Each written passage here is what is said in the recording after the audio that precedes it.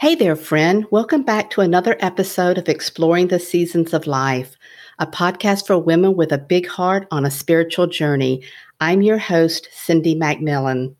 I hope you're having a wonderful week, and today we're talking about how the stories we've been told and the ones we tell ourselves often keep us playing small.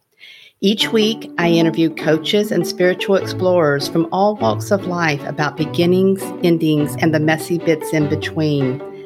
Self-love, well-being, and mindset are at the heart of our conversations because once you change the inside, the outside will begin to change as well. As always, I'm honored that we're spending time together, and I'm delighted to introduce my guest. Rana Dietrich is a coach and writer, compelled by and committed to the power of women's stories, past, present, and future. She also has decades of experience in corporate leadership, gave a TEDx talk, and is a certified spiritual director. Rana, thanks so much for joining me today. I appreciate it. It's my privilege, Cindy. Thanks for having me. I do want to talk about your TEDx talk because that's really exciting. But I want to start off with, what does exploring the seasons of life mean to you personally or in your business? That's such a good question. Well, I will say that it is front of mind for me. I'm now 61, and I just would have never expected that this season of my life would be as rich and lovely and full as it is. You know, we have so much stigma attached to aging, and particularly for women. And I'm single and my daughters are grown. And so this season of life for me feels just so expansive and curious and with so much more possibility than I think that I expected, and in ways that are very non-traditional.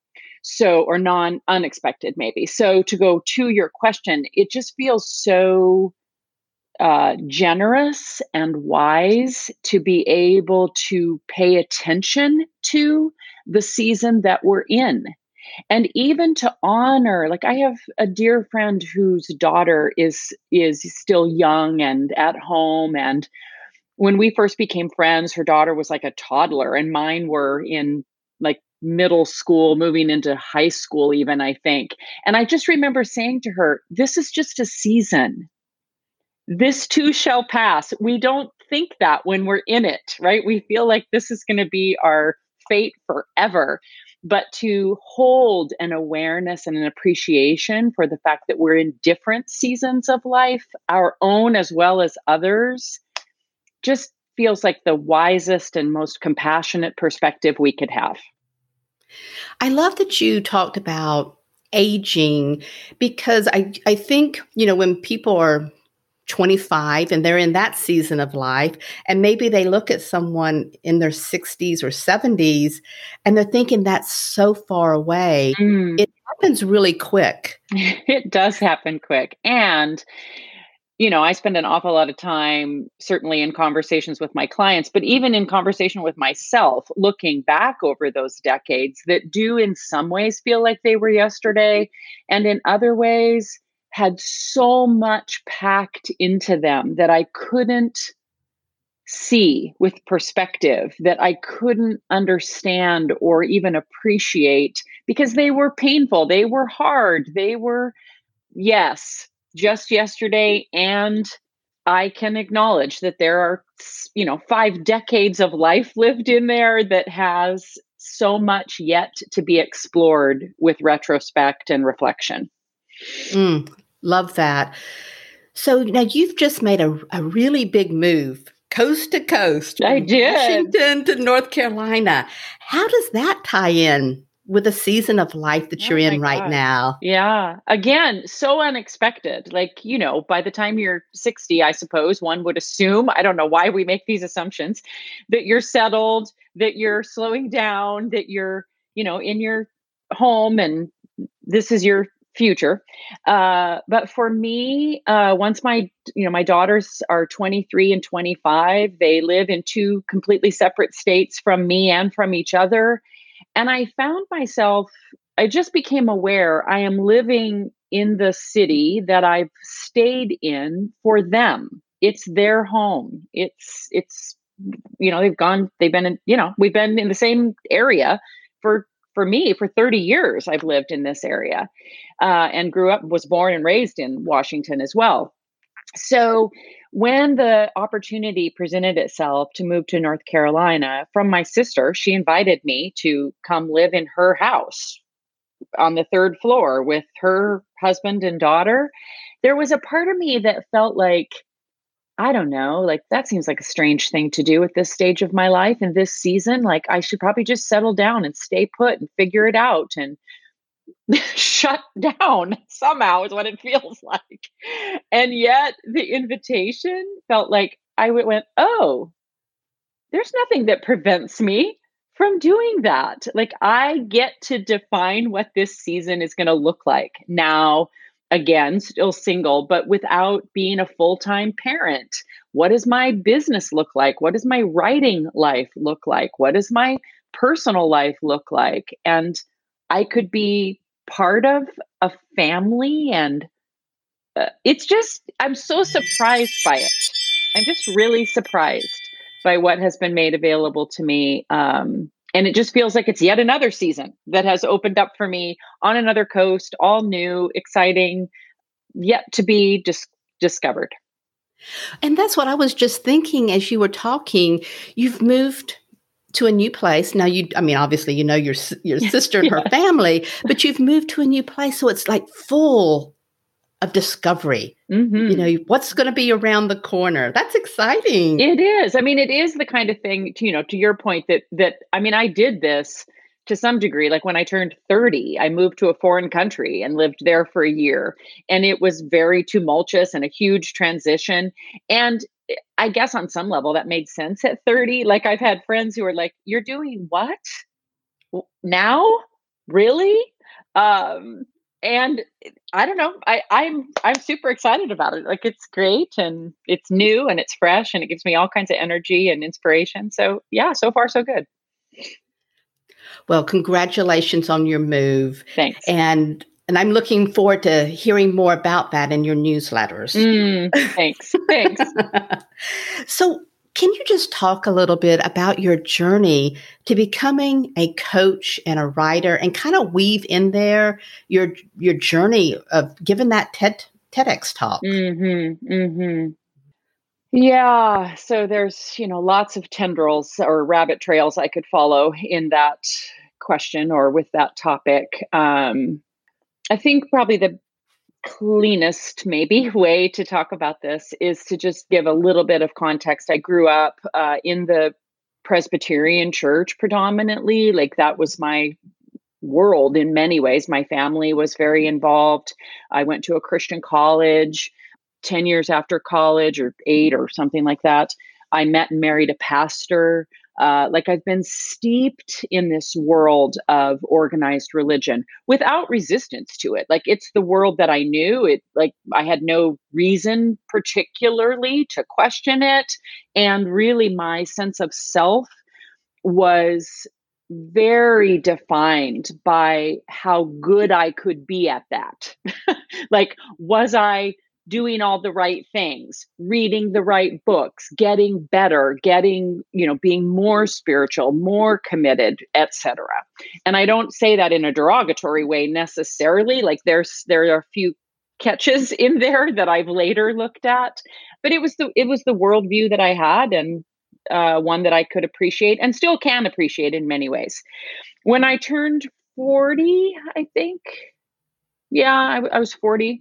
I'd been married then by about 10 years. My daughters were 3 and 5 or some such thing. They were little. I went to seminary to get my Master of Divinity degree. Not because I wanted to be a pastor. One of those was more than enough in our house, but because I really wanted to learn. And I found a school that was incredibly progressive and really committed to understanding theology in ways that were relevant to our culture. And by that point in my life, I had had enough experiences in which I felt like the church often is irrelevant to our culture. It's why people leave. It's why people aren't particularly engaged even when they're there, because it isn't always talking about things that are true for us, that matter, that feel significant and real. So I was really lucky to go to a school that invited that conversation. And it was in the midst of that two really significant things happened. One was that I was taking original languages. I was learning both Hebrew and Greek. And in the Hebrew class, there were only 7 or 8 of us in there. And so 6 of the students were men, the professor was male, and then there were me and one other woman that were in the class. And we would come in every day to class with the translation that we had done the night before, all of us translating exactly the same Old Testament text. We were working with the book of Ruth, interestingly. And what I noticed after, I don't know, a few weeks was that the translation that the other woman and I brought in was always different than the men's. Not shockingly, because of course you only have so many words that you're working with. And, like it wasn't like we were telling a totally different story, but there was enough of a difference that I started to notice it. And each week the men would argue with us and they would go, well, you can't translate it that way. That's not what it says.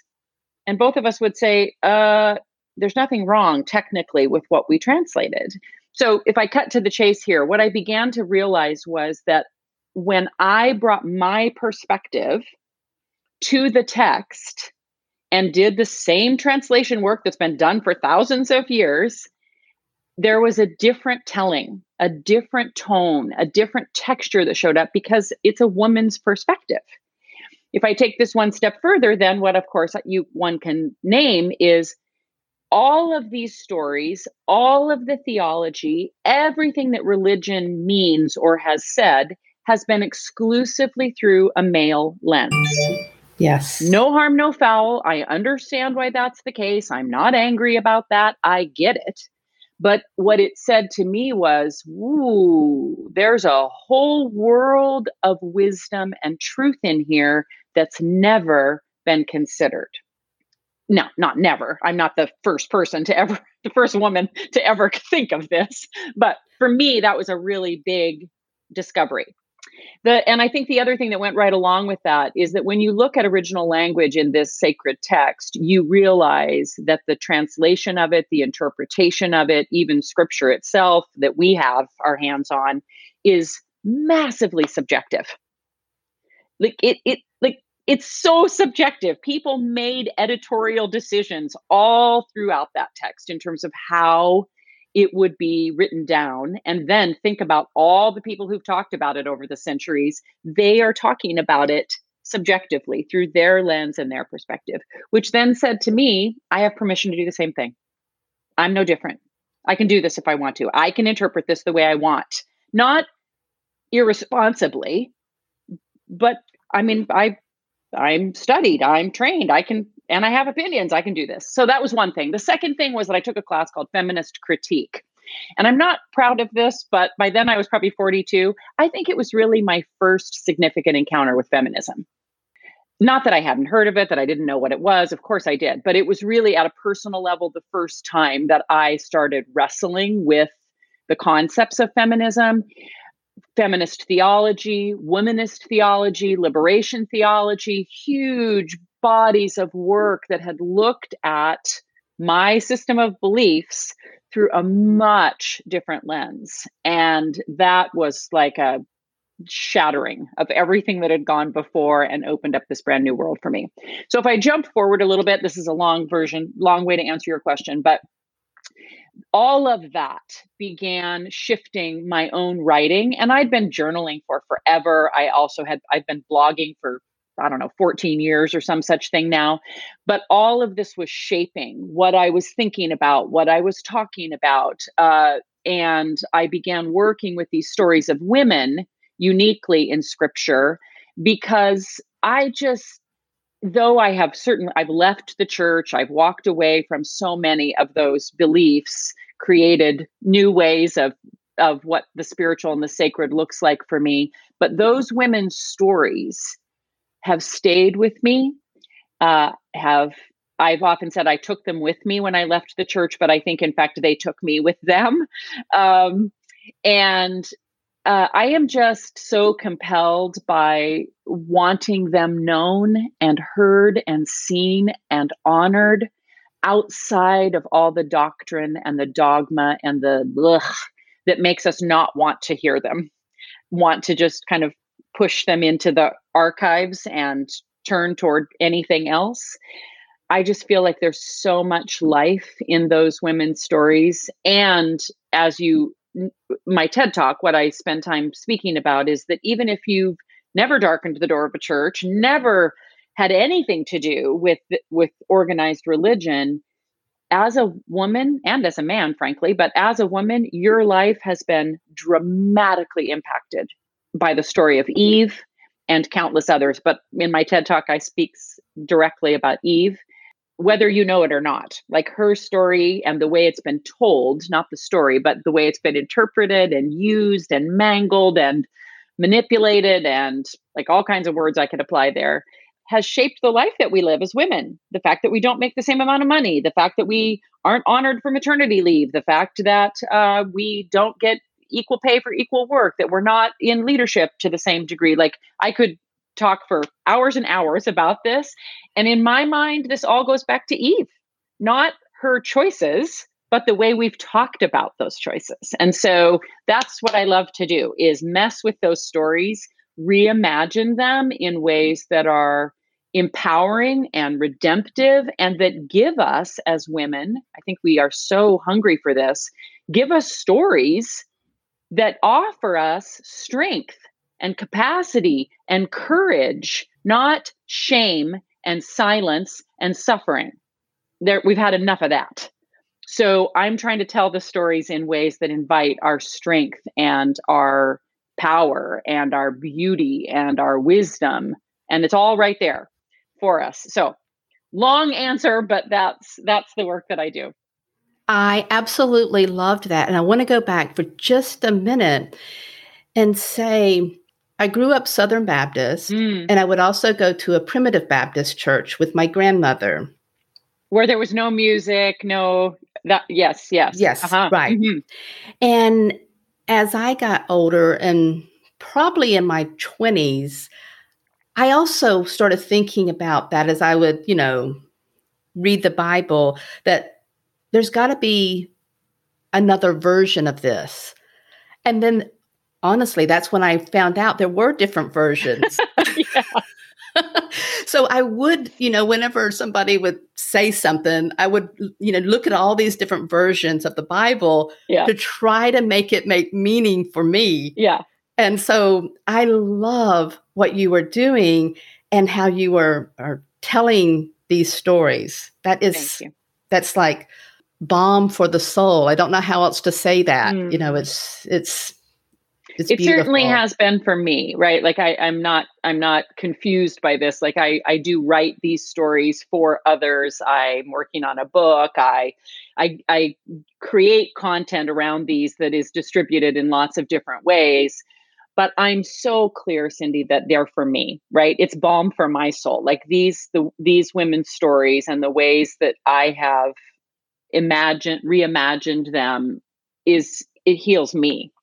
I'm grateful that it has impact and reach beyond me. And I'm so clear that it is on my behalf as well.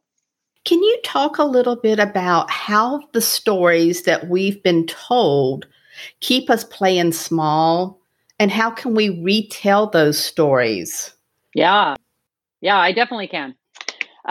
So let's go back to Eve. That's an easy example. I could use countless stories, but let's just use hers because everybody knows it.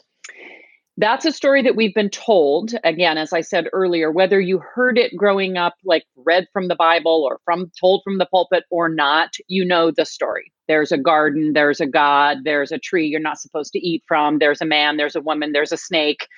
Eve eats the fruit, they get banished from the garden. And, based on the way that we've heard the story, the one that we've been told, that was the downfall of all humanity forever and ever. Amen. The first story out of the text is disastrous. And why? Because a woman listened to the serpent instead of to the God, or the man, in this case, male God for sure, followed her own desire, had her own sense of things, own wisdom, own intuition, and we all went to hell in a handbasket. I'm being slightly pedantic and very reductionist, but that's the gist of it. Okay. So that's the story that we've been told that then has shaped the philosophies and the religion and social structures and politics and everything that back in the day, religion and politics weren't separate. They were all the same thing. So when we live in a world that is shaped by that story, as women, we live in a world of shame. We very quickly default to shame, or we hold ourselves back. I better not give my opinion. I probably shouldn't actually do what I want or say what I really mean at work, in my marriage, to my parents, with my family, because if I do, it's just going to be messy. If I do, I'm not going to be understood. If I do, all hell's going to break loose. So the core message underneath that is, I'm just too much. I'm just too much. I just have to tone it down because people can't actually handle me. And I believe that I'm too much. I believe that I'm just going to create disaster wherever I go if I were to really just show up and be myself. Now, again, these are broad sweeping categories. There's lots of nuance in there. But that's a story that we've been told or never told, but it still is true for us as women. We are living the story we've been told, and it keeps us small. It keeps us trapped in silence and shame. It keeps us afraid to reach for what we want, to follow our hungers, to pursue our desires, to take a stand, to have an opinion, to upset the apple cart. So that's one of the reasons why I so deeply want these stories retold, because I don't want us living from that story. I want us living a story that is redeemed and empowered. And I think there's permission to tell it in a different way. So that's an example. And one other quick example I'll give Cindy of a story that we've been told. Let's say you grew up in, let me use you as an example. You grew up in the Southern Baptist Church. What part of the country? Louisiana, Mississippi. Okay, the South then. All right. South. So the family story that you were told, I'm just going to make a wild stab in the dark, is a woman's place is in the home. A child should be seen and not heard. Please do not be disruptive. Please be obedient. Please follow the rules. Be good. Be good. Be good. If you're good, we will love you. If you're good, you will get a pat on the head. If you're good, your life will go the way that it should.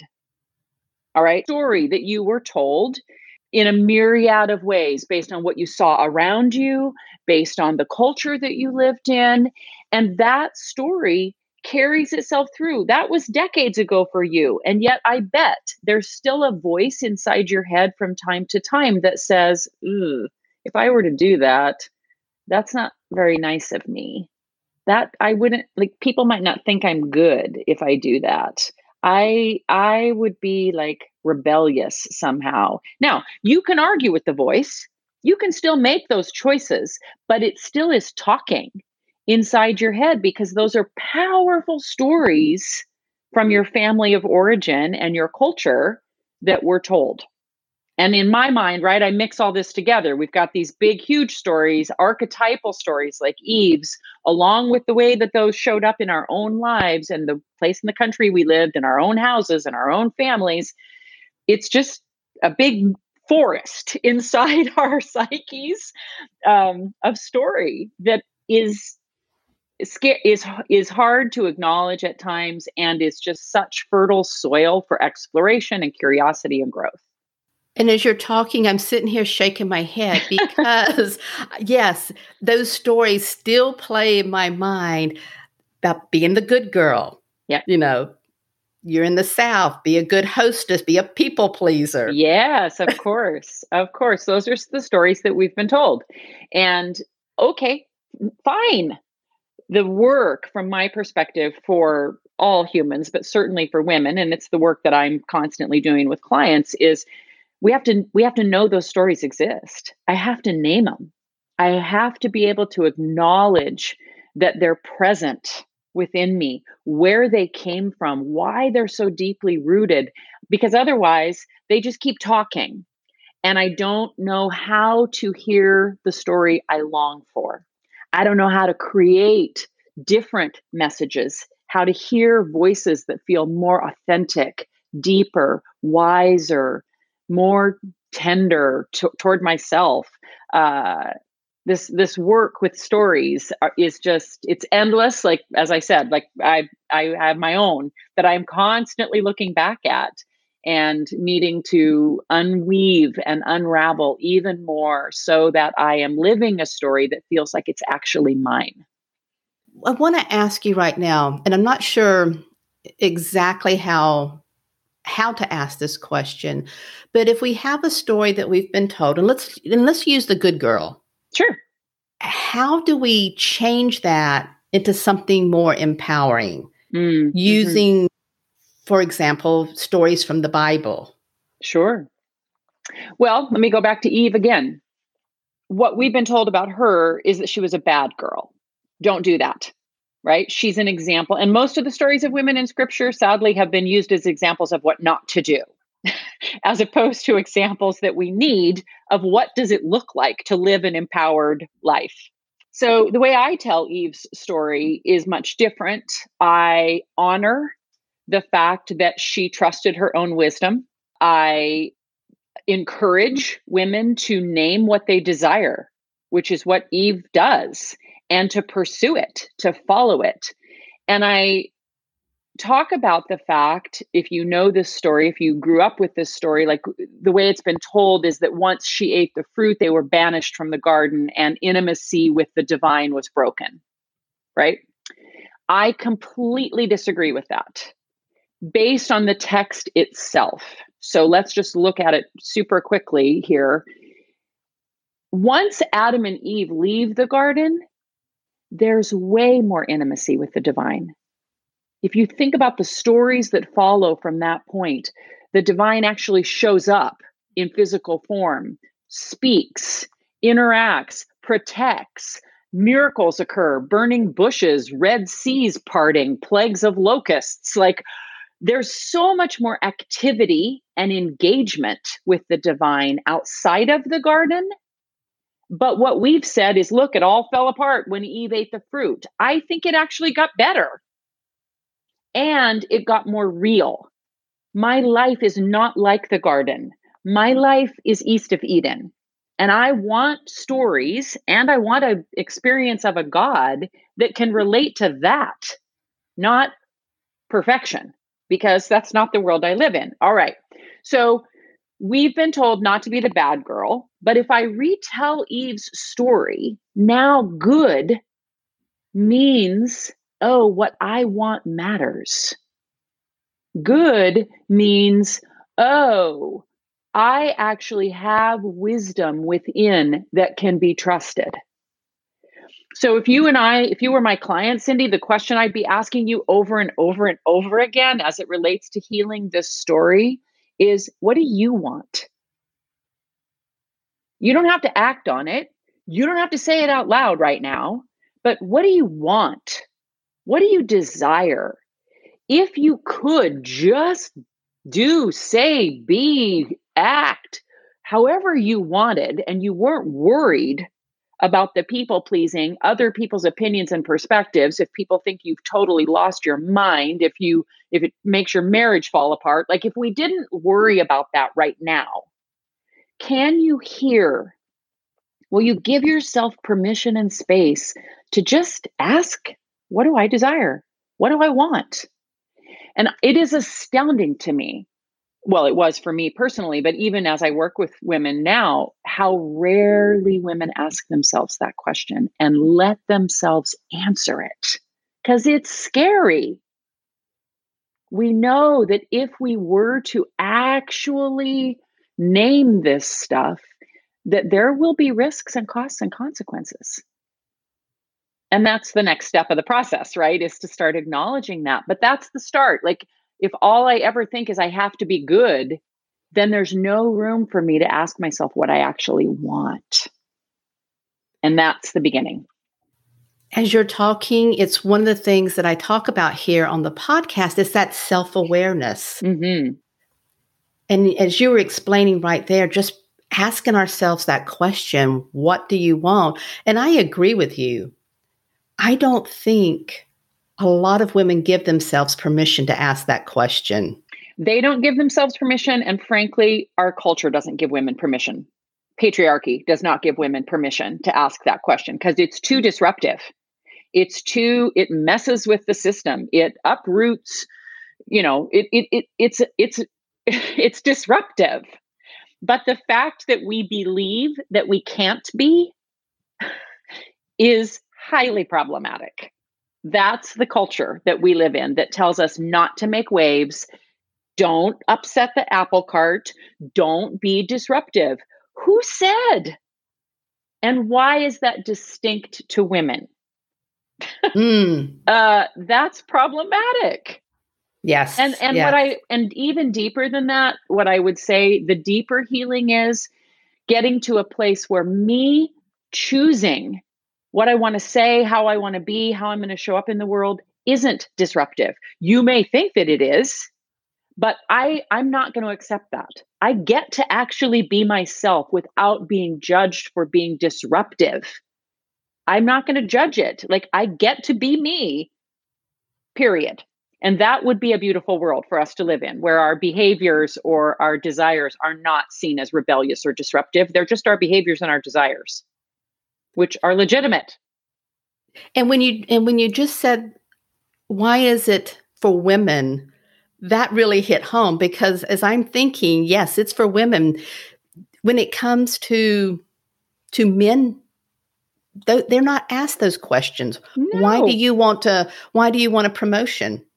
Exactly. And we honor them for being disruptive in that regard. Good for you for asking for what you want. Good for you for being innovative and breaking the rules and being a risk taker. But, we don't honor women in the same. I mean, not exclusively. Of course, women are honored for breaking barriers and moving forward. But culturally, still, there's a much different set of language and categorizing for men than there is for women in this regard. And that's just not acceptable. And I was going to ask you about the power of language and stories, but I think you kind of wrapped that up in there. So the power of language is incredibly important, and it goes for generations with the way that we speak, for example, to a child, and then what they carry forward. Absolutely. I mean, let's just even take one tiny word as example. The word desire, right? Carries tons and tons and tons of freight with it. Your response to it might be, ooh, I love that. Or it might be, that's not to be talked about. Or it's, there's no way I would pursue that because that's too dangerous. And all of those could exist within us. It's a loaded word. And so, if I use that word in the context of a relatively conservative environment, I already know how it's going to be interpreted, but that's not what I actually mean. So I have to redeem this language. I have to give, for myself and all of us, we need permission to reimagine these words and these concepts and these ideas and these stories in ways that aren't restrictive and shameful and dark. It's language. We can use it in a way that serves us. I love going and looking at what words actually meant. The etymology, isn't it interesting? Yes, I love that. Yeah. Yeah. I've often joked with people. In fact, I think I used to have it in my bio that I considered the thesaurus my best friend. I love words. Yeah, they matter. One of the things that you talk about on your website, and I believe I saw this on your website and not one of your newsletters, was how being spiritual and sacred 100% of the time and not putting on different selves. Mm-hmm. Yeah, what I talk about is being 100% yourself 100% of the time. Yes. And I think if I tie this to the sacred and the spiritual, regardless of our religious beliefs or lack thereof, we are sacred beings. There is a spiritual component to who we are and how we show up. And I think my own personal work and certainly what I work on in my writing and with and for women is what it looks like to have a life that feels integrated, where I'm not one person with my spouse and another person at my job, where I behave one way when I'm with my girlfriends, but another way when I'm with my parents, where, or who I am on Saturday and Sunday compared to who I am on Monday through Friday. I have so many stories of this disconnection in my own soul. I have so many stories of this that are excruciating when I could see it, when I could see, oh, I'm becoming a different person in this relationship because that's what this relationship needs from me. But that's not who I am when I'm at work during the day. That's not okay. Like the gap between who I know myself to be and how other people experience me is excruciating. And I would probably go so far as to say that's a spiritual crisis. That's a crisis when we have to pull ourselves apart, put on masks or a veneer or a hat or whatever, a role, whatever you want to call it, where you can't just be you all the time. And I think for me, that really hit me by the time I was about 50, I was married and no, I wasn't. I was divorced by then. It was before I got divorced. So it must have been mid 40s where I began realizing that I just was not fully myself all the time, that I had to kind of dance around and be a particular person in particular contexts. And this is this took me years, but here's the end of it. I'm like, no more of that. I want to feel that no matter who I'm in conversation with, where I show up, what I'm doing, there's no patina, there's no veneer, there's no dancing around. Like I just am me. And that to me is a sacred life when it's whole and intact and I don't feel pulled or torn or constrained or edited or censored. And we're doing the editing and the censoring. We self-edit, we self-censor, we figure out what we think people can handle. And that's what we say. Like, that's the stuff that I'm like, no more of that, no more of that. And that's spiritual work, to be able to be connected to ourselves in a way that feels whole and sane and deep and wide, not scattered and dissonant and pulled apart.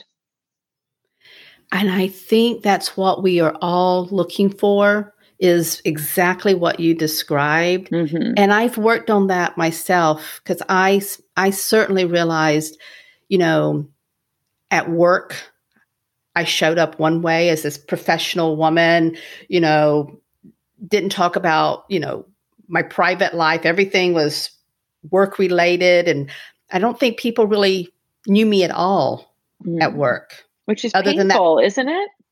Other than that professional facade, I'm going to say. Mm-hmm.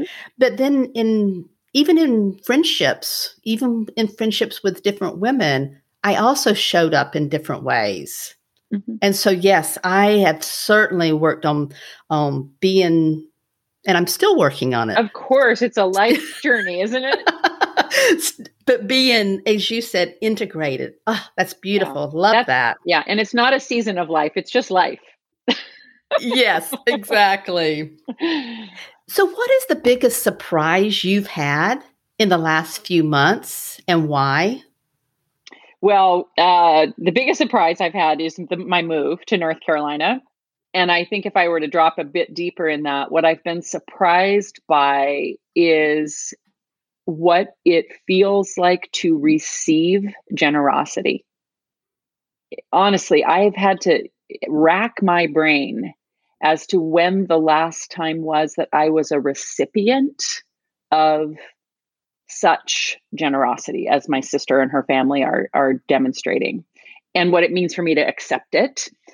Because I've been single now for, I don't know, 16 or 17 years. But when I started thinking about it, even in my marriage, I was the person that was in charge. I was organizing. I was responsible for the house. I was responsible for the kids.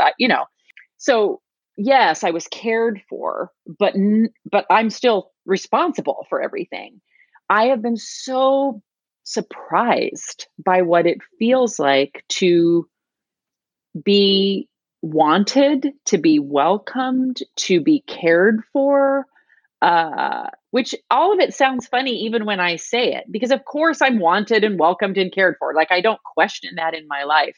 But there's something very visceral and tangible about having someone say, please come live with us. We really want you here. Please don't pay us. We want you here. Please be part of our family. We want you here. And then the other side of that has surprised me is my own resistance to that. Will I accept it? Will I allow that to be true? Will I let myself be the word I want? Like, humble, I guess, enough to allow that I can actually be cared for.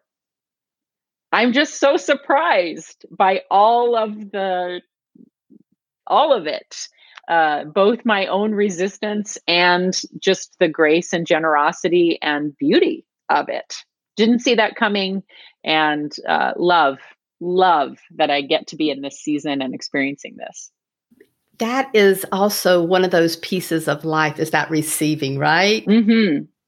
Mm-hmm. You're saying, as we're becoming these whole people, how that is a lifetime. And I think that receiving is also a lifetime. Yes. And I think the other side of it, especially for women, it's not so simple as to say, well, just receive. As women, we have to learn to name what we actually want and ask for it, and then receive, right? But we can't receive if we don't ask for what it is that we want, know what it is that we need. And that's hard for us at times and in particular contexts, because we believe that we're not deserving, that we should be good, that we need to be happy with what we've got. All that messaging that's just so ingrained and icky. I have loved our conversation. Seriously, I have loved it. And I know we're coming to the end. I want you to tell people how to work with you, how to find you. But my last question before that is, what would you tell your 18-year-old self that you were thankful for in the season of life you're in right now? Well, I would tell her that despite what it all looks and feels like right now, here's what's actually true. You are more than enough, and you are not too much. And there will be a day. I want you to believe it now, 18 all the way through. And there will be a day when you do actually believe it, when you walk through your world aware that both of those statements are true. I am more than enough, and I'm not too much. Beautiful. Can you tell our listeners where to find you and how to work with you? Absolutely. Thanks for the opportunity. Yeah, the best place to go is just to my website, ronadietrich.com. And my deepest love beyond writing and doing the storytelling work is working with women one-on-one. I just feel so lucky to be in conversation and relationship with women, to talk about these stories that we've been told, to talk about the ones we still desire to live but don't know how to step into, to talk about the sacred and the spiritual and what it means to feel whole and integrated and complete.